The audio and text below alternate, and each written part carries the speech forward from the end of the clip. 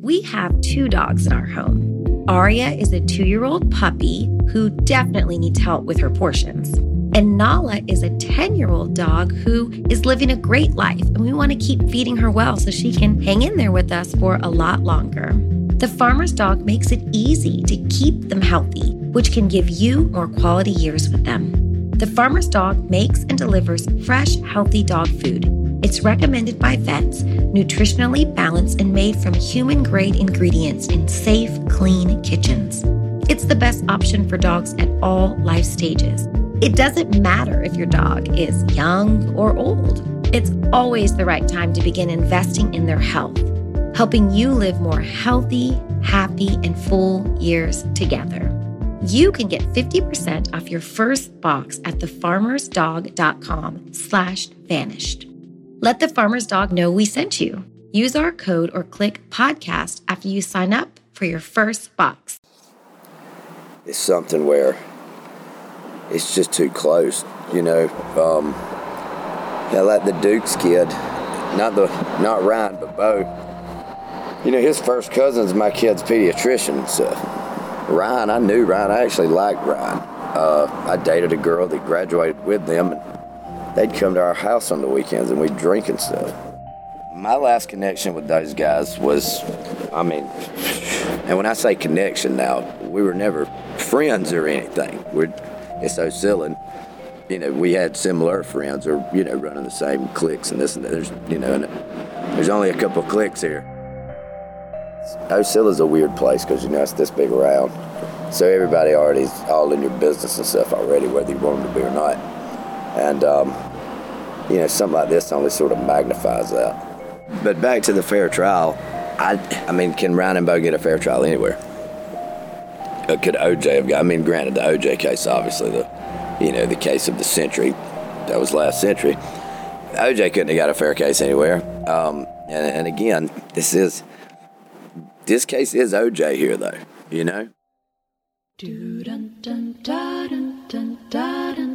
10 years ago today marked the last time anybody reported seeing or talking to Tara Grinstead. Officially, police are calling this a missing persons GBI case. officials say investigators latex glove found in $80,000 reward is being offered Where for information. is Tara Grinstead? From Tenderfoot TV in Atlanta, this is Up and Vanished, the investigation of Tara Grinstead. I'm your host, Payne Lindsay. The voice at the top of the episode is that of Luke Roberts from the Ocilla Star. As a longtime member of the community, Luke is very familiar with small-town dynamics. He knew both Ryan and Bo. But in a town the size of Ocilla, that's not really earth-shattering. Like he said, there's only so many cliques. With everything being so close to home, literally. I wanted to know what Luke thought about the likelihood of having a fair trial in his hometown. Last time I even saw him was probably, I'd guess, a year to a year and a half before all this even happened. And I know at that point they were still tight. I'm guessing the minute that the two of you are involved in something like this, that weird stuff starts happening and you get questions in your head and stuff. And then I think it's been almost proven and well known that, after it happened, Ryan sort of went on that downward trajectory, a spiral that was no good for anybody. Bo appears to have held it together, but it looks like too they split. Bo went to the army, ends up getting married and this and that, and commits a crime. And I think Ryan tried the army kick, and just more or less fell into what sounds to me like a path of addiction and stuff. So I'm guessing the severance started pretty early on. And I would guess now, once everything came out, then, you have to be sworn enemies at this point. What good is he to you or you to him? Or like, that's public enemy number one type deal. So I don't believe it was very long after that, the split at least began, and it is what it is now, which I don't believe it'd be friendly terms if, they cross paths somewhere. One crazy dude, one mellow dude, and whatever happened, and now we just got to see if we can figure out if they can even convict Ryan.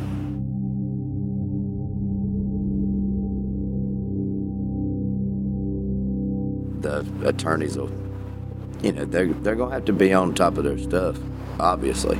We've got convictions for at least the concealing of the death.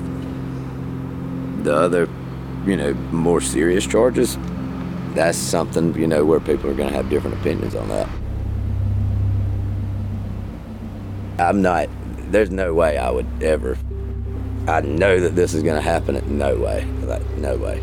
The way everything's gone already, anybody that says that'd be out of their damn mind. I could see it go both ways. People around here, if you're on that jury, you want to convict somebody for that. It's human nature. We already know what Ryan's defense is going to be. And I've spoke with his attorney. These aren't backwoods lawyers or anything. This is sort of real deal stuff. All it takes is one on a jury with reasonable doubt. That's all it has. The community's ready for it to get underway. The community's ready for it to come to some type of conclusion. And hopefully, that justice is served. But there are doubts about that. April will be a pretty big month around here. For me, I'll be sitting in a courthouse every day.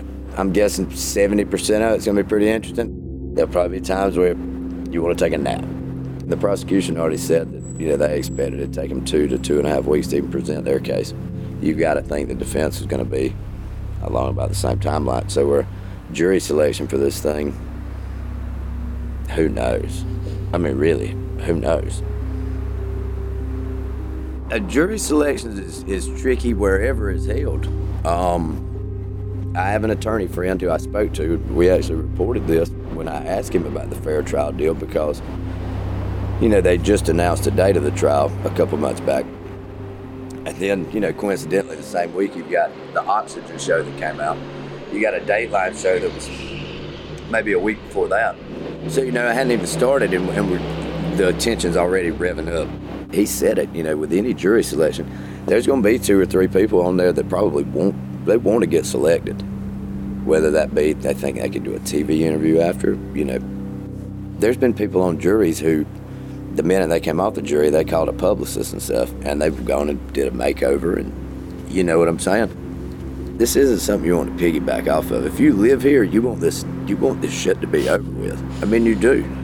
But back to the fair trial, that's going to be up to the prosecution and the defense to sit there and, they get strikes and everything. A lot of that's on them. As far as the judge moving it, that's his decision. And if he feels that he's within his right to do so, and that Ryan and Bo can in fact get a fair trial here, then where are you going to move it? If you move it to Valdosta, which is an hour away, does that do you that much good? Because I'm pretty sure people follow it down there. If you move it to somewhere in this court, if you go to Tifton, you came through Tifton, right? It's a hop, skip, and a jump away. Like, nobody there knows about it. So, I get the point, of the judge sort of, that's sort of his argument, who doesn't know about it. And the fair trial question's one that I don't think, no one can answer that. No one can answer it. And until you get your pool and until they get to sit up there and, go through the process. Honestly, with a case like this, jury selection stuff is a lot of times how people come back and get an appeal in the future. It's just one method or avenue that you can use to, a last-ditch effort or something. So, again, in a way, it's speculation completely as to your opinion on if they can receive a fair trial. So, I would imagine almost the whole county is going to get a summons.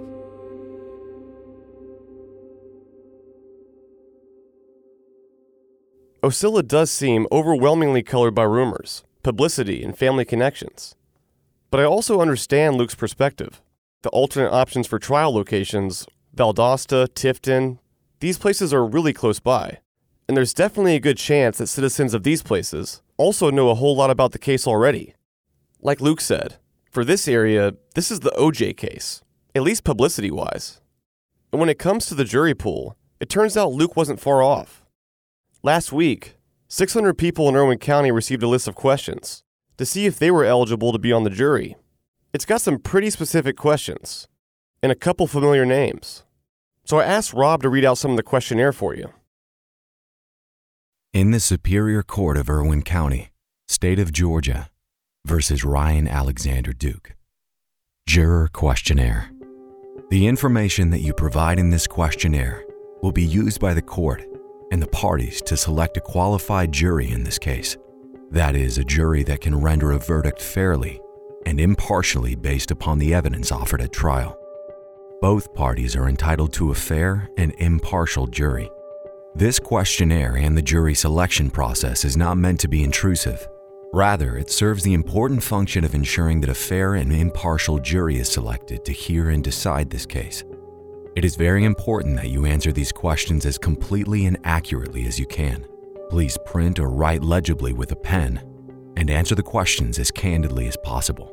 There are no right or wrong answers to these questions. Honesty and candor are of the utmost importance.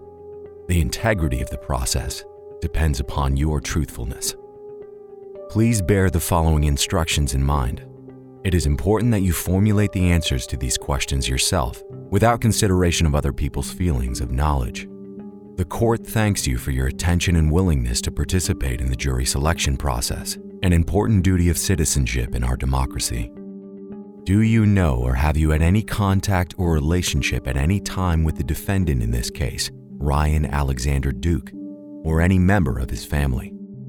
To your knowledge, do any of your close personal friends or relatives know Ryan Alexander Duke, or have had any contact or relationship of any kind with him? In this case, Mr. Duke is being represented by attorneys Ashley B. Merchant and John B. Merchant of the Merchant Law Firm, PC in Marietta, and John S. Gibbs III of Atlanta. Do you know or are you related to, or have you ever been represented by any of these attorneys, or any lawyers, or other person associated with any of these attorneys? The prosecutors in this case are Irwin County Assistant District Attorney J.D. Hart, District Attorney of the Tift Judicial Circuit C. Paul Bowdown, and District Attorney of Ben Hill County Brad Rigby. Do you know or are you related to, or have you ever been represented or prosecuted by any of these attorneys, or any lawyer, or other person associated with any of these attorneys? Do you have any knowledge of this case gained from any source? Please check all that apply: television, radio, newspaper, magazine, internet, social media, family or friends, overheard discussions, or other. How familiar, if at all, are you with this case? I have never heard of this case. I recognize Mr. Duke's name, but did not recall any details. I remember the basic subject of this case, but not much else. I recall this case and can describe some details. I have followed this case fairly closely.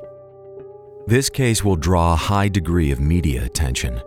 If selected as a juror, you would be prohibited from reading or watching media accounts of the trial, consulting external sources, doing any research about the case, including on the internet, and discussing the case with other people in any oral, written, or electronic form.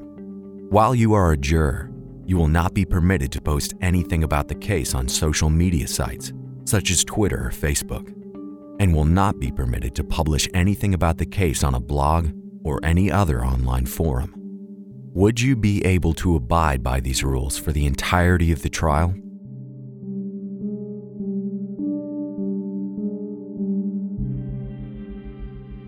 Have you ever visited in the home of the following persons: Tara Faye Grinstead, Ryan Duke, Bo Dukes? Have any of the following persons visited in your home: Tara Faye Grinstead, Ryan Duke, Bo Dukes? Did you or an immediate member of your family participate in any beauty pageants from January 1st, 1995 to December 31st, 2005? Have you ever been questioned by any member of law enforcement, any private investigator, or bounty hunter in connection with the disappearance of Tara Faye Grinstead, including but not limited to the Georgia Bureau of Investigation, Ocilla Police Department, Irwin County Sheriff's Department, Maurice Godwin, and Robert Hardiman? Did you ever provide a DNA sample either voluntarily or subject to a search warrant for comparison in the investigation into the disappearance of Tara Faye Grinstead? Did you personally participate in any search for Tara Faye Grinstead from October 24, 2005 through February 22, 2017?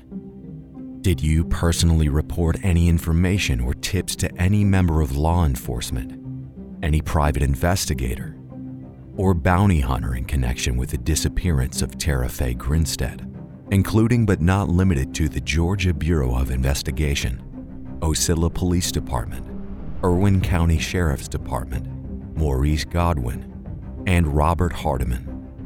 Did you ever personally report any information or tips to any other person or persons, including but not limited to America's Most Wanted and FindTara.com? Are you now, or have you ever been a friend or follower on any social media sites, including but not limited to Facebook, Instagram, Twitter, Snapchat, of any of the following persons? Tara Faye Grinstead, Ryan Duke, Bo Dukes, Brooke Sheridan, Karen O'Neill, Anita Gaddis, Dr. Larry Gaddis, Dusty Vassy, Maria Woods Haber, formerly known as Maria Hewlett, Maurice Godwin, Payne Lindsay, Ashley Merchant, Marcus Harper, Anthony Vickers, Dixie Hudson, Zach Gerard, WALB News, WSB News. Are you now, or have you ever been employed by Hudson Farms? Have you ever been on the property owned by Randy Hudson located at 605 Highway 129, Fitzgerald, Georgia, commonly known as Hudson Farms, or Fitzgerald Farms Pecan Orchard? Yes or no?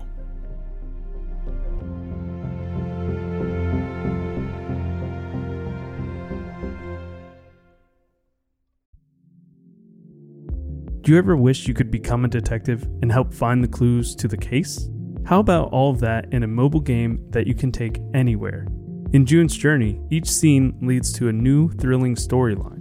Uncover the mystery of June's sister's murder and find out about scandalous family secrets. The gameplay lets you find hidden clues as you investigate a murder mystery. Escape to a bygone age of mystery, danger, and romance. Let your imagination run wild when decorating your island estate and collect scraps of information to fill your photo album and learn more about each character. Whether you're craving a good mystery or looking for an escape, you can immerse yourself in the world of June Parker. June's Journey is a hidden object mystery game with a captivating detective story taking you back to the glamour of the 1920s with a diverse cast of characters. Each new scene takes you further through a thrilling murder mystery story that sets the main protagonist, June Parker, on a quest to solve the murder of her sister and uncover her family's many secrets. I travel so much while working that I personally love to play it while sitting around airports with all of that free time I have. Can you crack the case? Download June's Journey for free today on iOS and Android. Knowing how to speak and understand a new language can be an invaluable tool when traveling, meeting new friends, or just even to master a new skill. But it's not always simple when you're bogged down by textbooks and structured classes. That's why so many people trust Rosetta Stone. Rosetta Stone is the most trusted language learning program, available on desktop or as an app. It truly immerses you in the language you want to learn, like Spanish, French, Italian, Chinese, and more. You won't just be studying English translations. The Rosetta Stone intuitive process helps you pick up a language naturally, first with words, then phrases, then sentences. Don't put off learning that language. There's no better time than right now to get started. For a very limited time, listeners can get Rosetta Stone's lifetime membership for 50% off. Visit rosettastone.com/rs10. That's 50% off unlimited access to 25 language courses for the rest of your life. Redeem your 50% off at rosettastone.com/rs10 today. The bond hearing for Ryan Duke happened on February 11th of this year, exactly 1 month ago. During a bond hearing, you're expecting to hear whether or not the detained party will be released for the duration of the trial, and all the relevant information pertaining to that decision. But this bond hearing was quite a spectacle. Honestly, it felt more like a Tara Grinstead tell-all. Rumors were discussed. DNA was mentioned. And the lead case agent for the GBI was basically cross-examined by the defense. Here's Philip Holloway to discuss how abnormal this thing really was. I really don't know how other to describe it than just a hot mess. In addition to Heath Dyke's DNA mixed with Tara's blood and some sketchy touch DNA, which is oftentimes unreliable, from Tara and Ryan both being on a latex glove, along with what's probably some other DNA that can't be ruled out as Bo's or someone else's. There was a latex glove found at the residence in front of her house. The DNA on the glove is a match to Ryan Duke. Ryan's DNA was not found anywhere inside of that home, correct? No. Heath Dyke's semen was found inside of that home. Yes. Okay. Mixed with Tara's blood, correct? I don't know if it was mixed with her blood or not. I know that his semen was found on her bed sheets, yes. What did we really learn? Well, we learned that there was a lot of stuff that needed to be followed up on, and it just wasn't. The GBI interviewed Ryan at least twice after he had counsel. That's a no-no. That's unconstitutional. On top of that, these unconstitutional interviews were not even documented. It wasn't recorded. It wasn't written about. The DA apparently didn't even know that had happened until the defense had to call them out on it. So just what's going on in this case? What is the GBI doing? I don't know what it says about the GBI or what's going on with them when the case agent doesn't even sign in at the jail because he wants to go and interview an inmate sort of on the down low. That just doesn't happen. It's not supposed to happen anyway, and it just raises a lot of questions that, quite frankly, don't need to be raised. If I were the prosecutor, I would be livid about that because they're shooting themselves in the foot. Another way the prosecutor, I think, sort of shot themselves in the foot a little bit is by calling this case agent, Agent Shadell, as a state's witness at the defense's bond hearing. Let me get you to state your name for the record. Sure, it's Jason Shadell. And how are you currently employed? I'm a special agent with the Georgia Bureau of Investigation. The defense was able to use this to get into all sorts of stuff that's otherwise inadmissible. Originally, at the beginning of this, the defense objected, saying, look, this is all irrelevant, and it really was irrelevant for purposes of bond, but the prosecutor said, no, we want to get into it. The judge let them get into it. They were able to get into multiple levels of hearsay, second and third and fourth levels of hearsay. Basically, all these rumors that were floating around in Osceola and Irwin County way back in 2005, in the days, weeks, and months after Tara disappeared, all of these rumors apparently were documented in the GBI's case file. Things like that would never see the light of day in a trial because of the rules of evidence and because they're either not relevant or they were just unfounded, but because of the can of worms that the prosecutor opened up by putting up Agent Shadell, all of this stuff came in, and we heard all sorts of salacious things, all sorts of things that had to be really, really hurtful for the family to listen to. There was all sorts of inadmissible evidence, things that would never come out at trial, that the defense was able to basically get a deposition about. There was apparently some investigative effort to track down rumors about Tara's love life, okay? So those were the types of things that came up in this courtroom, and I was scratching my head saying, why in the world are we talking about rumors about Tara's love life in 2019 at a bond hearing? They have nothing to do with bond. They have nothing to do with anything. They never would see the light of day, most likely, at a trial. But here we are talking about them in a public courtroom with live feed going out all over the internet. This is stuff that is going everywhere that never should have seen the light of day. the prosecutor pointed out, hearsay is admissible in these hearings, and that may be true, but it's only true to a point, and it's only admissible if it is still reliable. And so a mere rumor and things that were speculated about in the general public in 2005 have no place in a bond hearing. All of these bombshells that were dropped in this bond hearing should never have happened, because the only things that are relevant is the following factors. The judge has to decide if the defendant poses a significant risk of fleeing the jurisdiction of the court or failing to appear in court when required. Secondly, the judge has to decide whether or not the defendant poses a significant threat or danger to any person, to the community, or to any property in the community.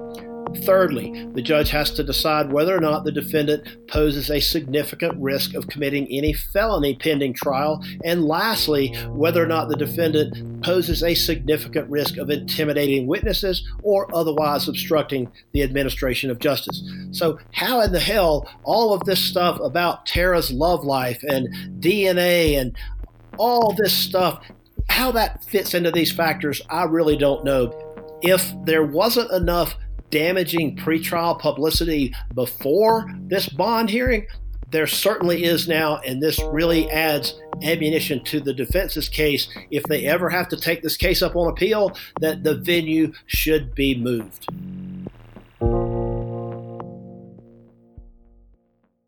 I think that if I were the judge, I would go out of my way to make sure that I rein the parties in, keep them in bounds, and make sure that a trial doesn't turn into a no holds barred free-for-all like what we saw at a mere bond hearing. It's sort of uncommon for bond to be set in murder cases in Georgia, but it's not unheard of. If the judge ultimately says, this is a person who's got a very serious charge hanging over their head, it's a mandatory life sentence if he's convicted, I think he's got a strong incentive to either flee the jurisdiction of the court or they're a danger to the community. Those would be reasons why the judge could deny bond, and I'm not at all surprised by the fact that he didn't, because one way or the other, I think everybody knows, and even the defense is conceding, that Ryan was involved in Tara's death. Ryan is simply saying, I wasn't the person who killed her. So I think they're conceding that he was involved in a really, really bad crime. So that in and of itself, I think, would be enough to justify the judge denying bond. Mr. Duke, the court's going to deny your bond. I'm going to find that you present a significant risk of intimidating witnesses or otherwise obstructing the administration of justice, and I'm unable to find that you don't present that risk. So that's the basis for the denial of the bond. Basically what happened was the defense put up Ryan's brother, okay? And basically the brother is going to testify to the four factors: that he doesn't pose a significant risk of fleeing the jurisdiction. In other words, he's going to show up for court. He doesn't pose a danger to anybody. He's not a risk of committing a felony, and he poses no risk of intimidating witnesses. Those are the basic four factors, and that's why they put the brother up as a witness to testify to those factors. But the prosecutor took the extra step on their own when it came their time to put up evidence. They actually called the lead case agent because they wanted him to say that basically they thought he was not a good candidate for bond. Well, there were some objections that were sustained, but then they wanted to get into a little bit of the facts of the case. And that's okay, because that is relevant, again, to a point for the court to determine whether the person poses, for example, a danger to the community. But they went way beyond that. They started getting into all the minutia from this giant case file, and it went on and on and on. To start with, the defense was saying, look, Judge, this is all irrelevant to a bond hearing. The judge said, look, I'm going to let it in. It's a bond hearing, and it's, there's no jury here, so we're going to go for it. And they did. So I think that the defense had to prepare a cross-examination on the fly. I really don't think they were expecting to be able to get into all that and to be able to lock this witness down to a certain version of his testimony the way that they did. There's so much that you could talk about from this bond hearing that I really don't know where to leave off, but I think it's important to talk about indigency. Here you have a case where you have a defendant who is clearly indigent, At one point, he was represented by the public defender because he is indigent. He was able to take advantage of an opportunity to be represented by private counsel who are operating pro bono, meaning for free. But it's still up to the court to ensure that due process prevails. And it's illogical to say that a defendant waives his access to public funds for his defense because they need money for investigators. They need money for expert witnesses. The judges shut him down, said no. He's got private counsel, therefore we're not going to pay for any of these other costs. Paradoxically, if he had stayed with the public defender, presumably he would have access to some of this public money. But you don't give up your rights to due process simply because you take advantage of a lawyer's willingness to work for you pro bono. Because you choose not to have the public defender represent you, it doesn't mean that you're in any less need of being able to put up a defense. So I think it was a mistake, not just for the judge to deny the funds, but I really think it was a mistake for the prosecutor to weigh in on that and to take a position and say, look, Judge, he's given up that right because he's got private counsel. That makes no sense to me whatsoever. I think the prosecutor should have stayed out of that. It's just illogical to say that a defendant waives access to public funds for his defense if he elects to have counsel outside the Georgia public defender system. Well, there was one part that really struck out to me. I went back and watched this a couple of times, but there was an exchange between Ms. Merchant, defense counsel, and Agent Shadell, the lead case agent, and she effectively asked him, other than let's just call it a confession for this discussion, other than the confession, do you have any proof that Ryan committed murder? And he essentially said, no, we don't. We have evidence of a cover-up, but we don't have any evidence of murder. So the defense is going to basically try to prove that this confession, if that's what it is, was a false confession. And they're going to try to explain to a jury false confessions are real, and we know they are. And they're going to try to say that this was one of those cases where the confession was false. And that's where I believe the defense is going to go with this trial. I was really surprised by this. This bond hearing went off the rails quickly, and I'll be candid with you, I believe that it surprised the defense. I don't think they thought they were going to be allowed to get into all that stuff, but once they saw that they could, they basically turned it into an extended deposition. So they don't have many opportunities before a trial to get a witness on the stand under oath and to lock them down to a version of the event. So when they got testimony out of Shadell, where he admitted that absent this statement by Ryan, or let's just call it a confession for these purposes, absent that, he admitted they don't have any evidence of murder. They have evidence of a cover-up, but according to his testimony under oath in court at a bond hearing, no less, they don't have evidence of murder beyond his statement. So if that is unreliable, if that's false, if a jury is not going to believe that it really was a confession, they've got a big problem. The prosecution, on the other hand, I really don't know, other than they're going to try to throw everything against the wall and see what sticks. They have a mess on their hands. We saw that from the bond hearing. I really hope that they can clean this up for trial and present their case in an orderly, efficient way, a way that comports with the rules of evidence, and in a way that makes sense. If there's a conviction in this case, all of these issues, indigency, change of venue, these are all going to be self-inflicted wounds that the prosecutor has caused, and they're going to have to answer for all of these things if there's an appeal. If you just go ahead and give him some money for an investigator, you agree to change the venue like they originally did in this case, those are giant issues that will never be part of an appeal. As much as the prosecutor, I'm sure, wants to get a conviction in this case, I'm equally sure they don't want to have to try this case twice. And that's what's going to happen if it comes back on appeal, because they've acted foolishly by opposing a change of venue and opposing an indigent defendant's right to have access to funds for their defense. If this bond hearing was any preview for what a trial may look like, it's going to be a mess.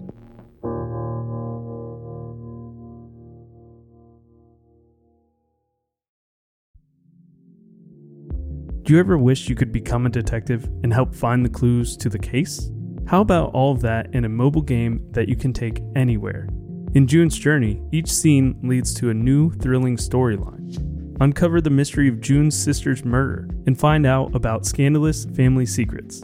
The gameplay lets you find hidden clues as you investigate a murder mystery. Escape to a bygone age of mystery, danger, and romance. Let your imagination run wild when decorating your island estate and collect scraps of information to fill your photo album and learn more about each character. Whether you're craving a good mystery or looking for an escape, you can immerse yourself in the world of June Parker. June's Journey is a hidden object mystery game with a captivating detective story taking you back to the glamour of the 1920s with a diverse cast of characters. Each new scene takes you further through a thrilling murder mystery story that sets the main protagonist, June Parker, on a quest to solve the murder of her sister and uncover her family's many secrets. I travel so much while working that I personally love to play it while sitting around airports with all that free time I have. Can you crack the case? Download June's Journey for free today on iOS and Android. It is a very warm, kind community. One of the things that we're really known for is our football. We've been to state twice. 2 years in a row, we actually played the same team, and unfortunately, they beat us 2 years in a row. We've got a phenomenal school system here. My full name is Kathy Stott. I am the president of the Ocilla Chamber of Commerce here in town. We've gotten a lot of negative publicity, but publicity is still publicity. We've been put on the map. Now, what we choose to do with that is what we do here within our city. Are you making any preparations for the trial that's upcoming? There will be a lot of people here, and there will be people who need a lot of services. So why would we want to send those people to another community to take their tax dollars there when they, in fact, can use that here? The streets around here roll up at a certain time of day. That's like any other small city. But we will need some services that are not necessarily there on a regular basis, but we will need it at that time. It's a very sad situation, very, very sad. We'd like to put it behind us. We'd like to say, and I don't mean forget it, because you can't forget something like that, but we'd like for this to be over, put it behind us and move forward. There's going to be some eye-opening information that's going to come out. I hope that it does not hurt and affect a lot of lives, and I think it can in our community. A lot of people's names are going to be run through the mud during the trial. I mean, we know about the two, but I think, with my theory, I think there'll be some names thrown around. And it can devastate some people. And I hope that's not the case, and I hope that what we see and what we've heard is exactly what happened and nobody else is involved and we move forward. But I don't think that you can do what happened and keep it covered up if not more people helped keep it covered up. So that's a sad thing. It's a very close-knit community. It has a very unique charm about it. I don't think that enough people come here to see what the town is all about, but it is very unique, very family-oriented. We're an agribusiness, and that's what most of our community is made up, is farms. And people in farming are salt-of-the-earth people. They'll give you their shirt off their back, and they'll help you in any way they can. We've got the only cotton gin in the state of Georgia that is strictly owned by farmers. All the others have investors. Come and see Polk Vineyards. It is the largest scuppernong and muscadine vineyard in the world. They produce the most juice to other people who made wine. It is just now that they have decided to start making their own wine. So where else can you say that you have the largest vineyard, the scuppernong and muscadine vineyard, than here in Ocilla? We are known for the Dave Prater Fest that we have here in town to celebrate his life. Back in the 60s, there were Sam and Dave. They were great. If you followed the 60s, wonderful music. Soul Man, Hold On, I'm Coming. Dave Prater was born and raised here in Ocilla. The Sweet Potato Festival is always the last weekend in October. Unfortunately, it's always the Georgia-Florida game. The sweet potato parade starts in the morning, and then the festival is up at the old school. People come out to see that. Some of the things that are happening here are a lot of fun. Come and join us. Come see them.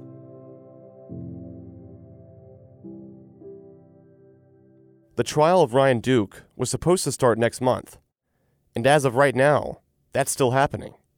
But just like everything else in this case, I'll believe it when I see it.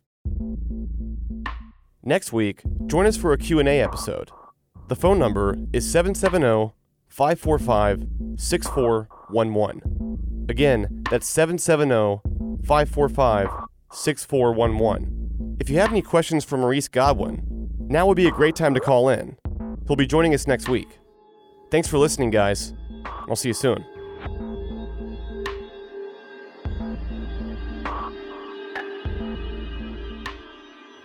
Up and Vanished is an investigative podcast produced for Tenderfoot TV by Payne Lindsay, Mike Rooney, Christina Dana, and me, Meredith Stedman, with new episodes every Monday. Executive producers Payne Lindsay and Donald Albright.